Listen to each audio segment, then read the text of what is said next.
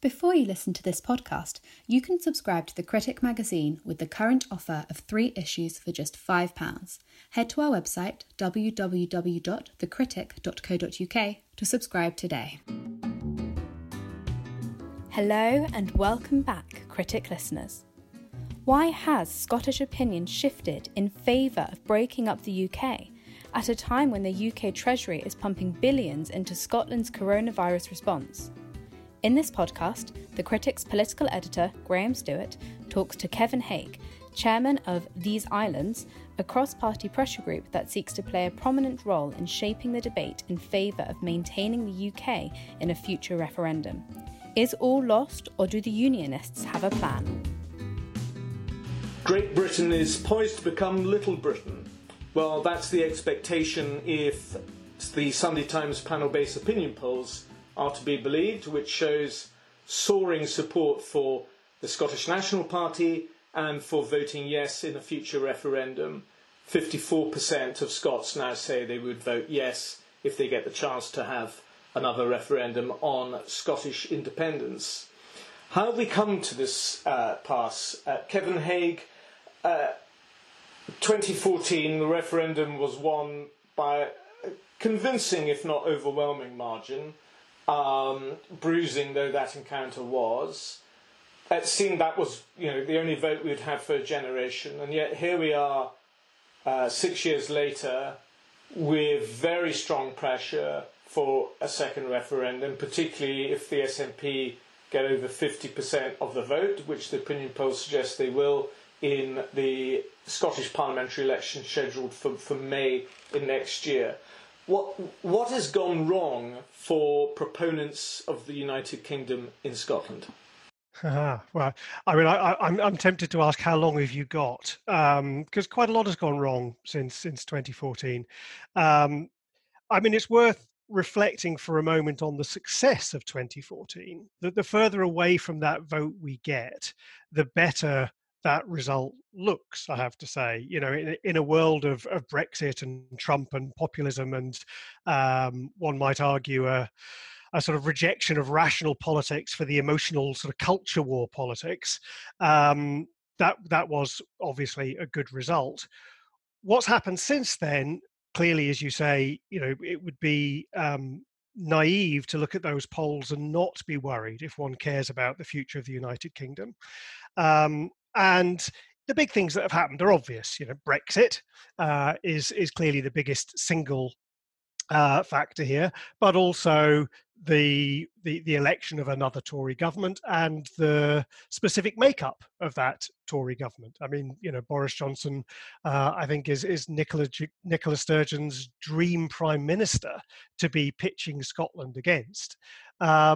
So circumstances have played very well into the favour of the SNP in terms of those big sort of political movements, the shape of the UK, the direction of the UK relative to Europe, and another Tory government in Westminster is, that's the kind of tick box of what the SNP would have wanted to happen. I think what's interesting is what's gone wrong for the SNP and the nationalist movement has been largely ignored. And whether that's been ignored because the SNP have done a great job of distracting from it, or because those in Westminster have been distracted themselves away from the question of Scottish independence and towards issues like Brexit and, of course, more recently, the pandemic. Because what's gone terribly wrong for the independence cause is the economic case. And there's 2 major elements of that. One is oil. And it's not just the oil price. Everyone always simplifies it down to a debate about the oil price. If the oil price was $100 a barrel, we still wouldn't be seeing anything like the levels of tax revenue income from North Sea oil that was baked into the SNP's independence plans. So there is a massive hole in their economic case where oil used to be, and there's a new problem for them, and that problem is Brexit. So, most of your listeners, your audience, I think, is probably a pretty favourable to Brexit audience. Cards on the table, I'm not. But if you look at that through the lens of the question of Scottish independence, what Brexit has done is created a strong emotional drive for independence for Scotland, because famously Scotland voted to remain. We are being dragged out against our will is, of course, the overused soundbite, but it works as a soundbite. But what Brexit also does is force Scottish independence to be a question of choosing your market. So if you're optimistic as a Scottish nationalist, and if you brush aside all of the problems that would be involved in Scotland rejoining the EU, which we may come on to discuss, you can say, well, we've been dragged out of the EU against our will. Scottish independence would give us the chance to get back into the EU. Now, say it's a whole series of issues there. But of course, what that also means is you are necessarily choosing to leave the UK single market if you do that. What Brexit has done is taken away from the nationalists what was a very simple narrative. It's all right, we stay in the EU, therefore we're effectively staying in the same market as the UK. There is no market damage from leaving. Now, like Brexit or not, and I don't, but like it or not, it means Scottish independence would necessarily, if Scotland wants to become part of the EU, would necessarily mean joining a different economic union. Now, of course, the simplistic nationalist argument would be, well, the EU's bigger than the UK, so if we have to choose between the two, that's easy. Now, that's obviously ridiculously simplistic. We export 60% of our exports go to the rest of the UK. We share a currency with the rest of the UK. We receive fiscal transfers from the rest of the UK, which we certainly wouldn't from the EU. And of course, if you look at the historical ties, the emotional ties, the cultural ties, everything says that for Scotland, the union that matters more objectively, and this isn't always about objective observations, but objectively, the union that matters more is the UK. So you would expect that those two factors would scupper the nationalist cause, and yet it hasn't. It demonstrably hasn't. And I suppose at its core, you've got to look at the opposition here. The opposition to the SNP, both within Scotland and indeed the extent to which Westminster acts as an effective opposition to the nationalist cause, without being seen to be opposing Scotland, which is of course how the SNP would always like to characterise it. So there's a lot going on. There are those sort of big macro things I've talked about, and then you've got the personalities. Well, I'll come to the personalities later, but I want to just return to a very interesting point you were making about how Brexit has made a stronger economic case for maintaining the union, and it just strikes me that that is a double-edged sword. Imagine there is another referendum and the pro-union campaign starts saying because of Brexit, it's more important to stay in the single market of the UK than to try and join the single market of the EU.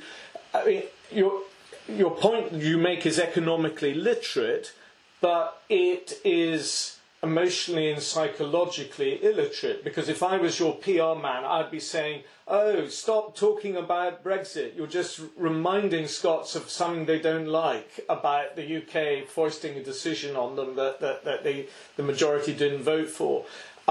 Isn't there really a problem now that so many Scots feel a sense of alienation from the UK, and particularly from the political decisions of the UK, that you can make as many compelling economic arguments as you like?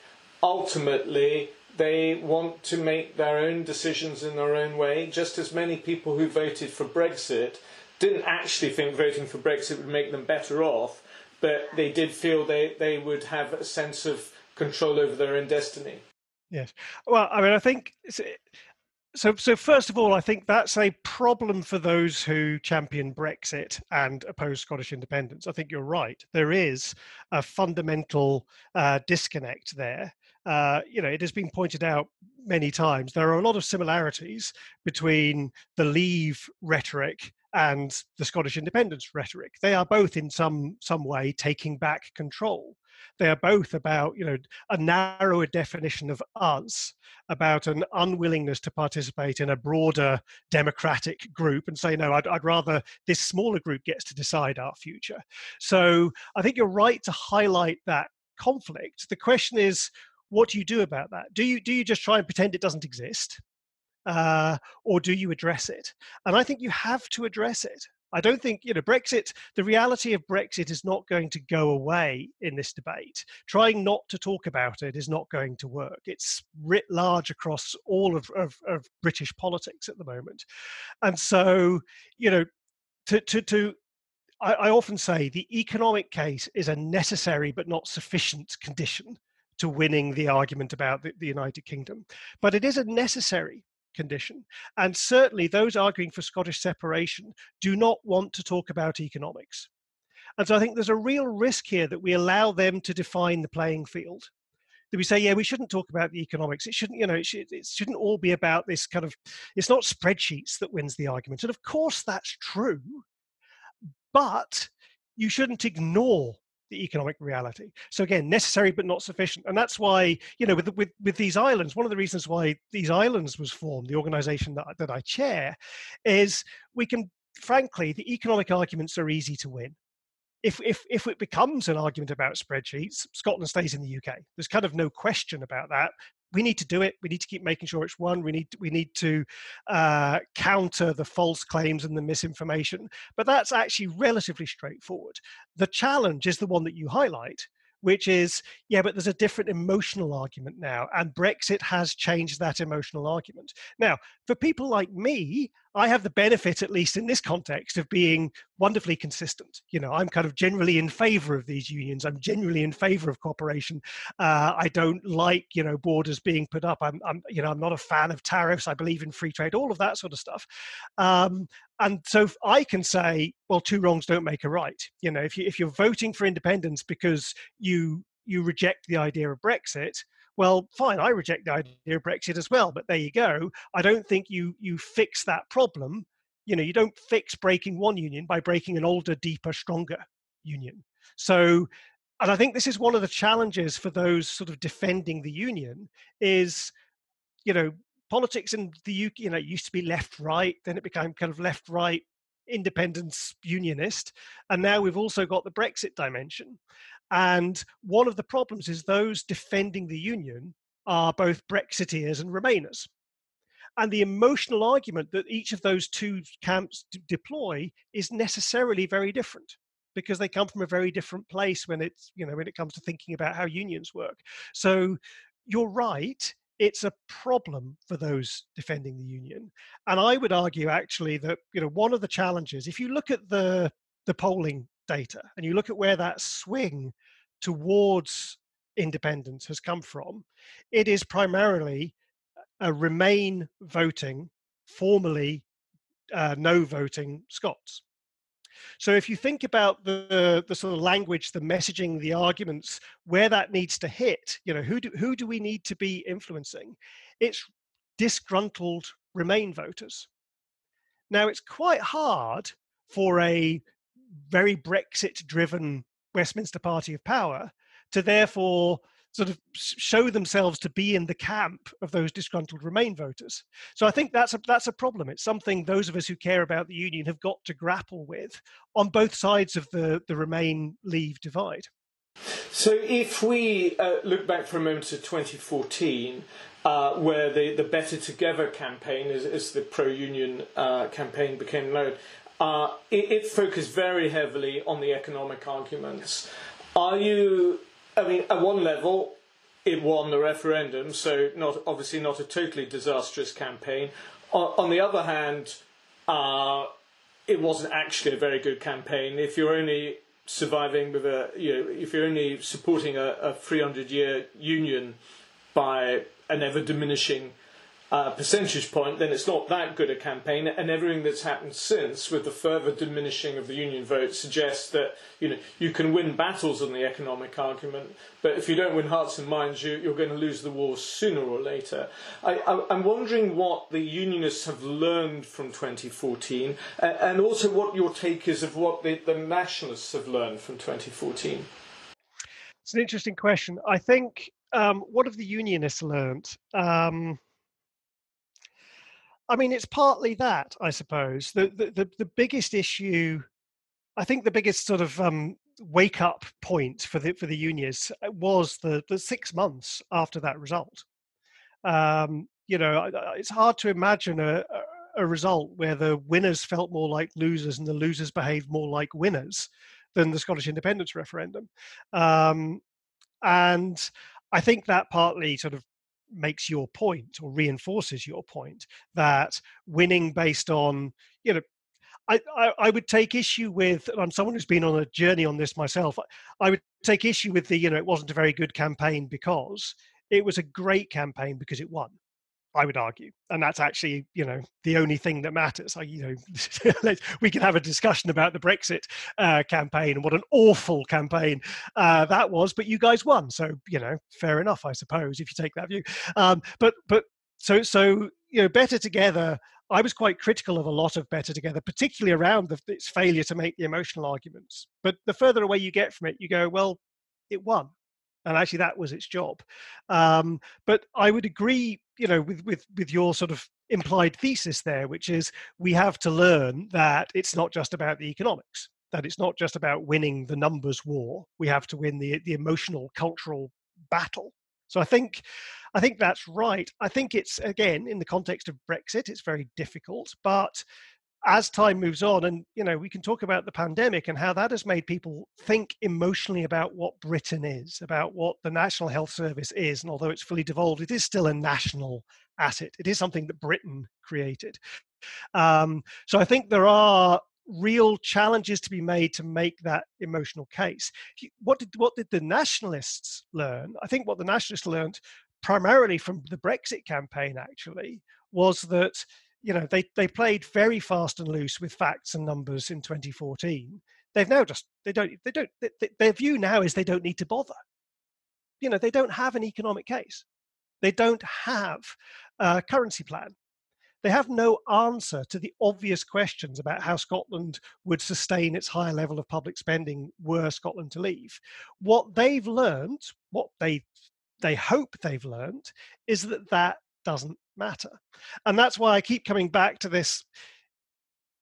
It has to be more than economics, but we mustn't give up that ground and say, well, it's not about economics anymore. Politics is all about emotion. That means we have to fight the emotional case. But still, that foundation of economics, I do believe, comes back. Because ultimately, the economic case only exists because an emotional case exists.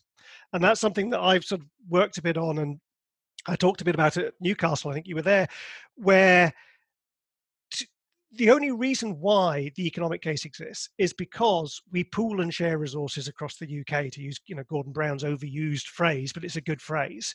And we do that because whether we think about it or not, citizens of the UK tend not to question whether someone in the far reaches of Cornwall or on the Shetland Isles or in some remote part of Sutherland, does it cost more for them to receive their education than it does someone in Birmingham? Well, if it does, so what? That's what we do. We share those resources. So where you live, where you come from, how economically productive your region is, shouldn't affect your access to education and healthcare and social welfare. Now, that's a really fundamental emotional point. It's not something that exists across the EU. It's why the EU requires its nations to be fiscally autonomous. The UK doesn't. So for me, I come into these things from numbers because that's the kind of person I am and that's the background I have. But you can come to it from the emotional case and you end up at the same point because it is as a result of being willing to morally sort of pool one's lot with everyone in the UK. So I don't care whether you can afford your operation in Hull. You should have your operation because we have a health service that delivers that. Now that's an emotional position. It results in some economic transfers. It results in, the famous fiscal transfers. It results in, the Barnett formula, which sustains that higher expenditure in Scotland. So it becomes numbers and formulas and pound signs, but they only exist because we accept implicitly, and maybe that needs to be made explicit, we accept a moral contract that says, do you know what? We are all in this together. We are better together, if you like. And therefore, we let these, we facilitate these financial transfers. So it suits the SNP to ignore the economic case because it takes away the impact of the emotional case. So if you agree that we pool everything together in the UK and actually I don't care which side of the border you're on, you have the same rights to services, then that leads to real economic factors. If you ignore the economic factors, you can say, well, I can still care about that, but we're just separate. We're friends. We're just, we're an allied country, and we, we'll still have our cultural ties with the rest of the UK.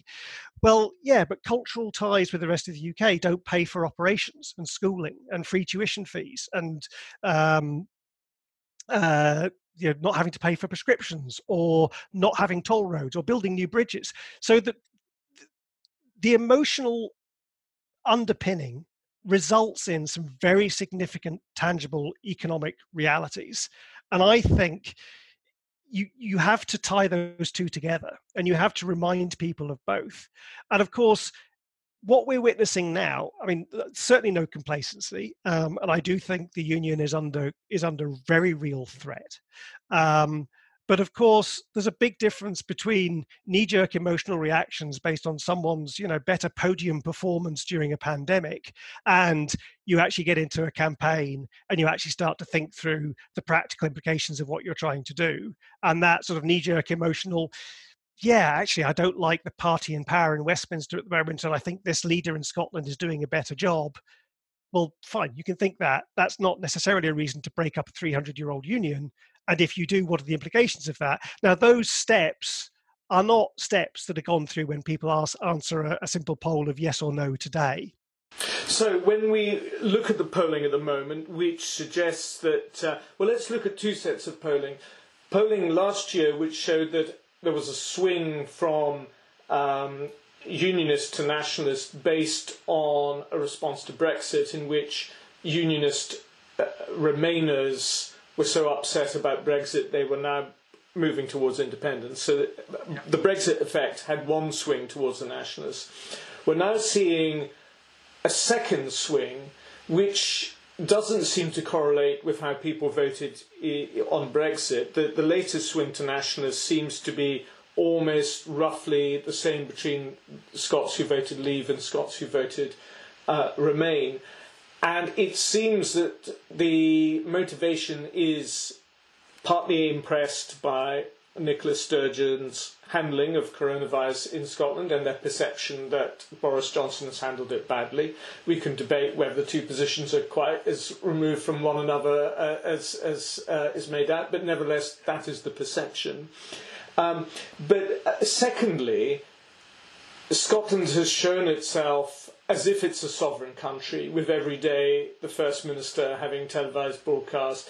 The notion that Scotland controls its own health service is now being made manifest. People can see it, and they can see Scotland running its affairs in a way which they think is better than how the rest of the UK, by which they principally mean England, runs its affairs. So it's almost like coronavirus is a dry run for independence, and it's allowed the Scots to say, yes, we can.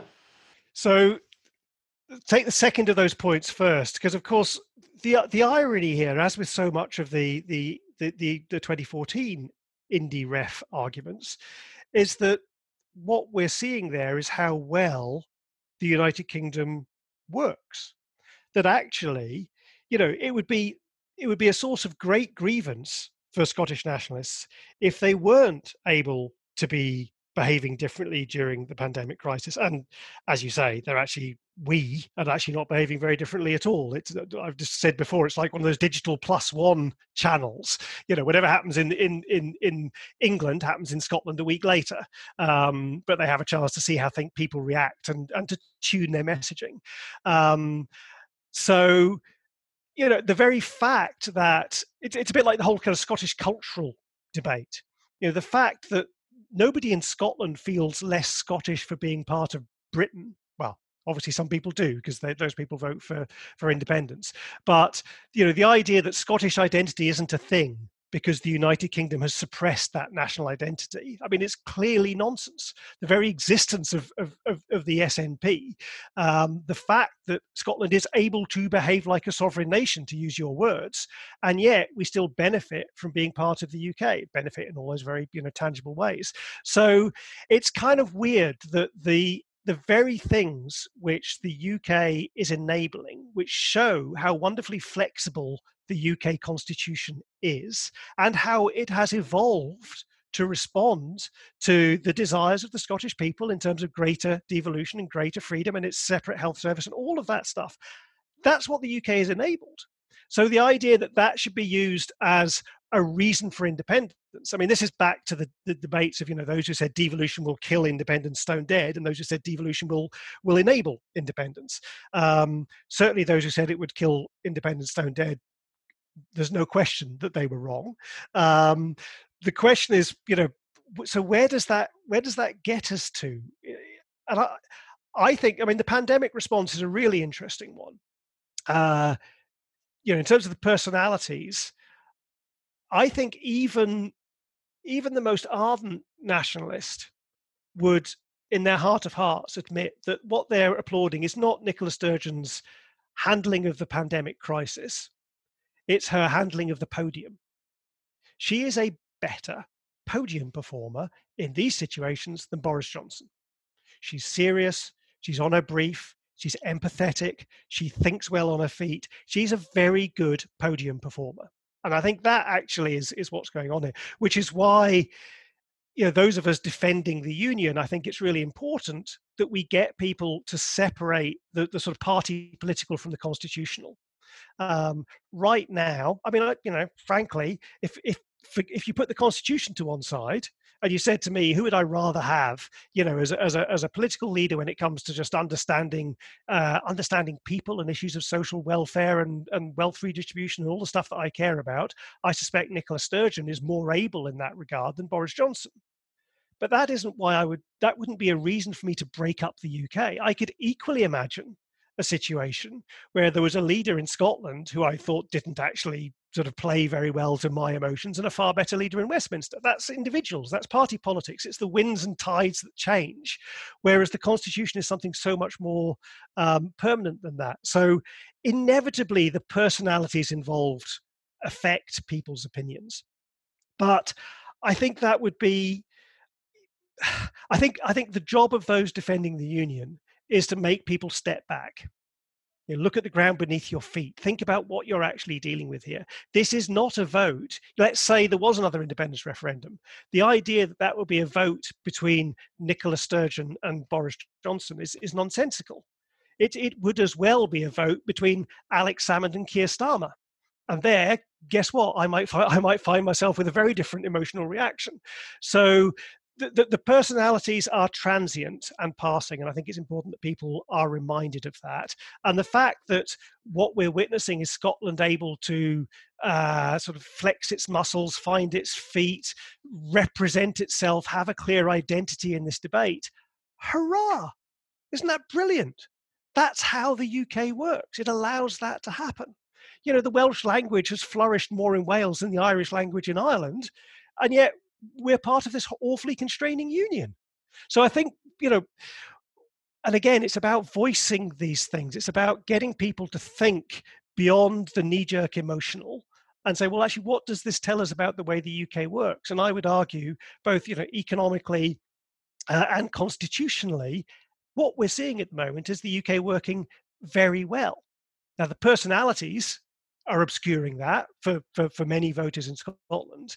But if you are able to step back and think, well, actually, what's happening here? What's happening is Scotland is flourishing within the United Kingdom. I think if this debate is going to be conducted in a salon of the 18th century Enlightenment in Edinburgh, it looks like you're going to win hands down. However, we are dealing in a world of personality politics, and we have to deal with the personalities we have, and we have to accept that if there's a referendum sometime in the next 2 to 3 years, likely, we'll probably be dealing with the personalities we have currently, which is to say Nicola Sturgeon, Boris Johnson, Richard Leonard, Scottish Labour leader, Jackson Carlaw, Scottish Conservative leader. And the truth is, none of these people in a media-driven referendum campaign, none of these people are going to take on effectively Nicola Sturgeon. She is going to wipe the floor with them. Boris will probably not take a forward-fronting role like David Cameron in 2014. I think the Prime Minister probably realises that his prominent role could be counterproductive. But if he's not there, then who is? I mean, it's a great question. I agree with that analysis, by the way. We touched on it earlier on. One of the problems is an appallingly ineffective opposition, particularly in Hollywood. There is a Ruth Davidson-shaped hole in Scottish politics. I'm not the first person to make that observation. This is one of the areas where I struggle, because at the end of the day, party politics needs to do its job. The parties need to do their job, and they need to find the right people and put them forward. I mean, the one person who probably can scupper Sturgeon is Alex Salmond. I mean, there is a kind of irony to the fact, and I don't like this, for the same reason that I would argue the constitutional future of the United Kingdom shouldn't be resolved because of, two personalities and you happen to prefer one versus the other. Neither should the case for independence be ruined by the fact that the SNP tear themselves apart. That should be distinct. But, if I have to take one, I'll take the other.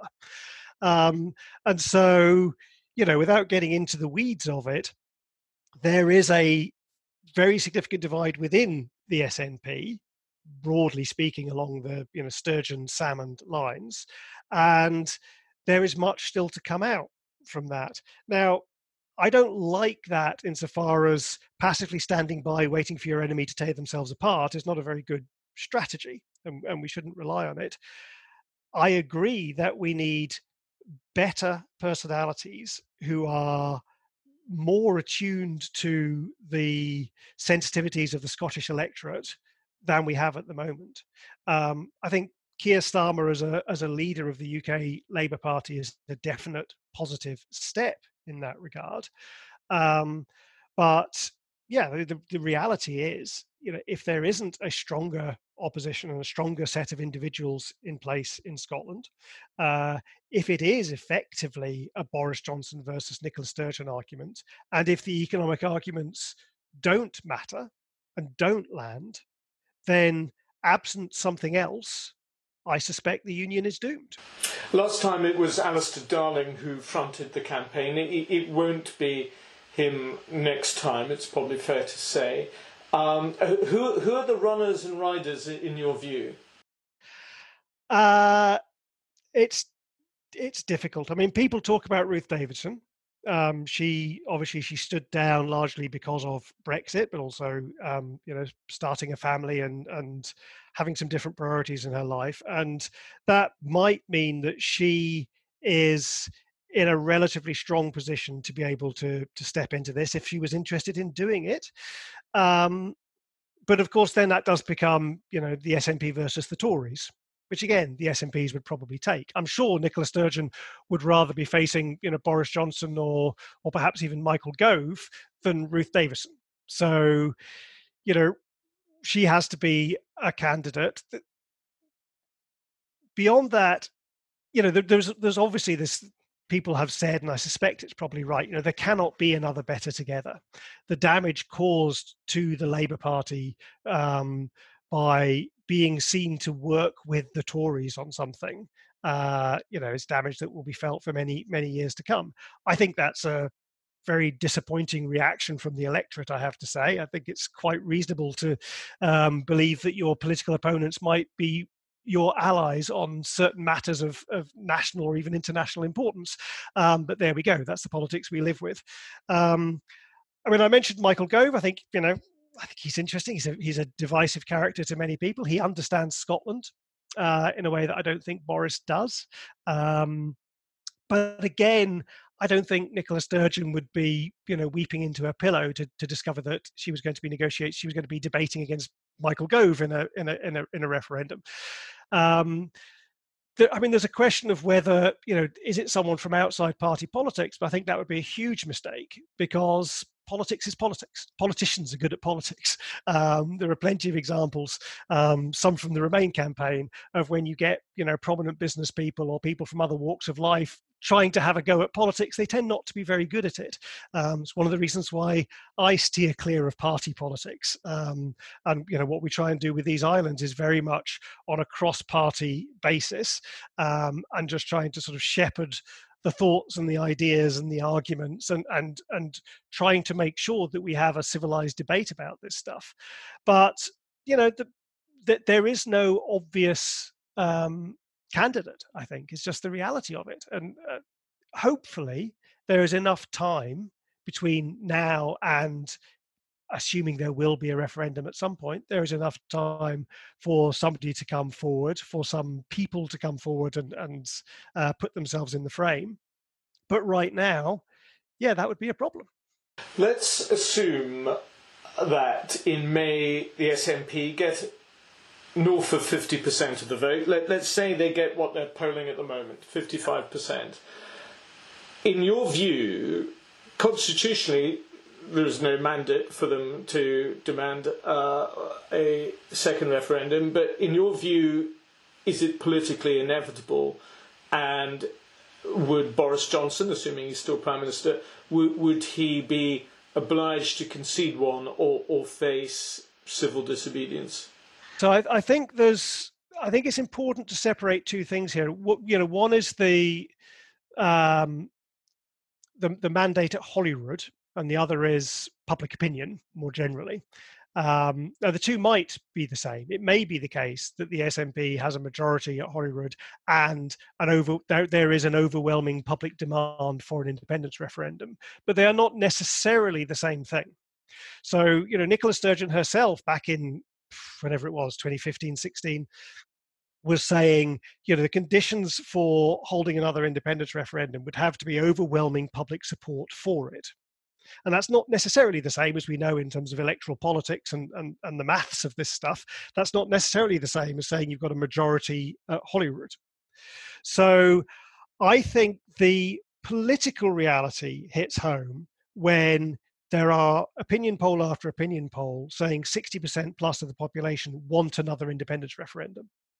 At that point, I think it becomes very difficult for Boris Johnson, despite the fact clearly constitutionally he's allowed to deny another referendum. But I think it would be a mistake to say that the political reality pivots on there being a pro-independence majority at Holyrood. So again, it's the difference between so the pro-independence majority at Holyrood. Then you can reasonably stand by. I think that's not how the Constitution works. That's not how referendums work, and all of that sort of stuff. If there is overwhelming public support for a referendum, I don't think any Westminster government can continually deny that. And this is the final question, what role will these islands play between now and May next year, when the Scottish parliamentary elections are, and potentially after that? So, a lot of that depends on our supporters, those people who help us keep doing what we do. And clearly the pandemic has meant that everything, including these islands, has kind of been in lockdown for the last 6 months, effectively. We will, our ambition is to keep improving the quality of debate. Our ambition is to be a forum, to apply rational reason to the debate, to counter misinformation, but also to build that emotional argument, to make the case for Britain, to detoxify, if you like, the brand Britain, insofar as so much of what's going on in politics at the moment seems to be toxifying that brand. And that's difficult. That's why we've got historians involved. That's why we've got communicators, people who have from outside politics as well as the academics and those from the kind of periphery of politics involved. So we want to influence that debate. We want to help find the best way to make our case, where us in this context is those of us who believe that more unites us than divides us, that keeping the United Kingdom together is a cause worth fighting for. And we will continue to fight that cause as long as we have people supporting us and telling us it's worth doing. Kevin Haigh from these islands, thank you very much. Thank you. If you've enjoyed listening to the Critic podcast, why not subscribe to have the magazine delivered to your door? Subscribe today with the offer of 3 issues for just £5 by heading to our website www.thecritic.co.uk.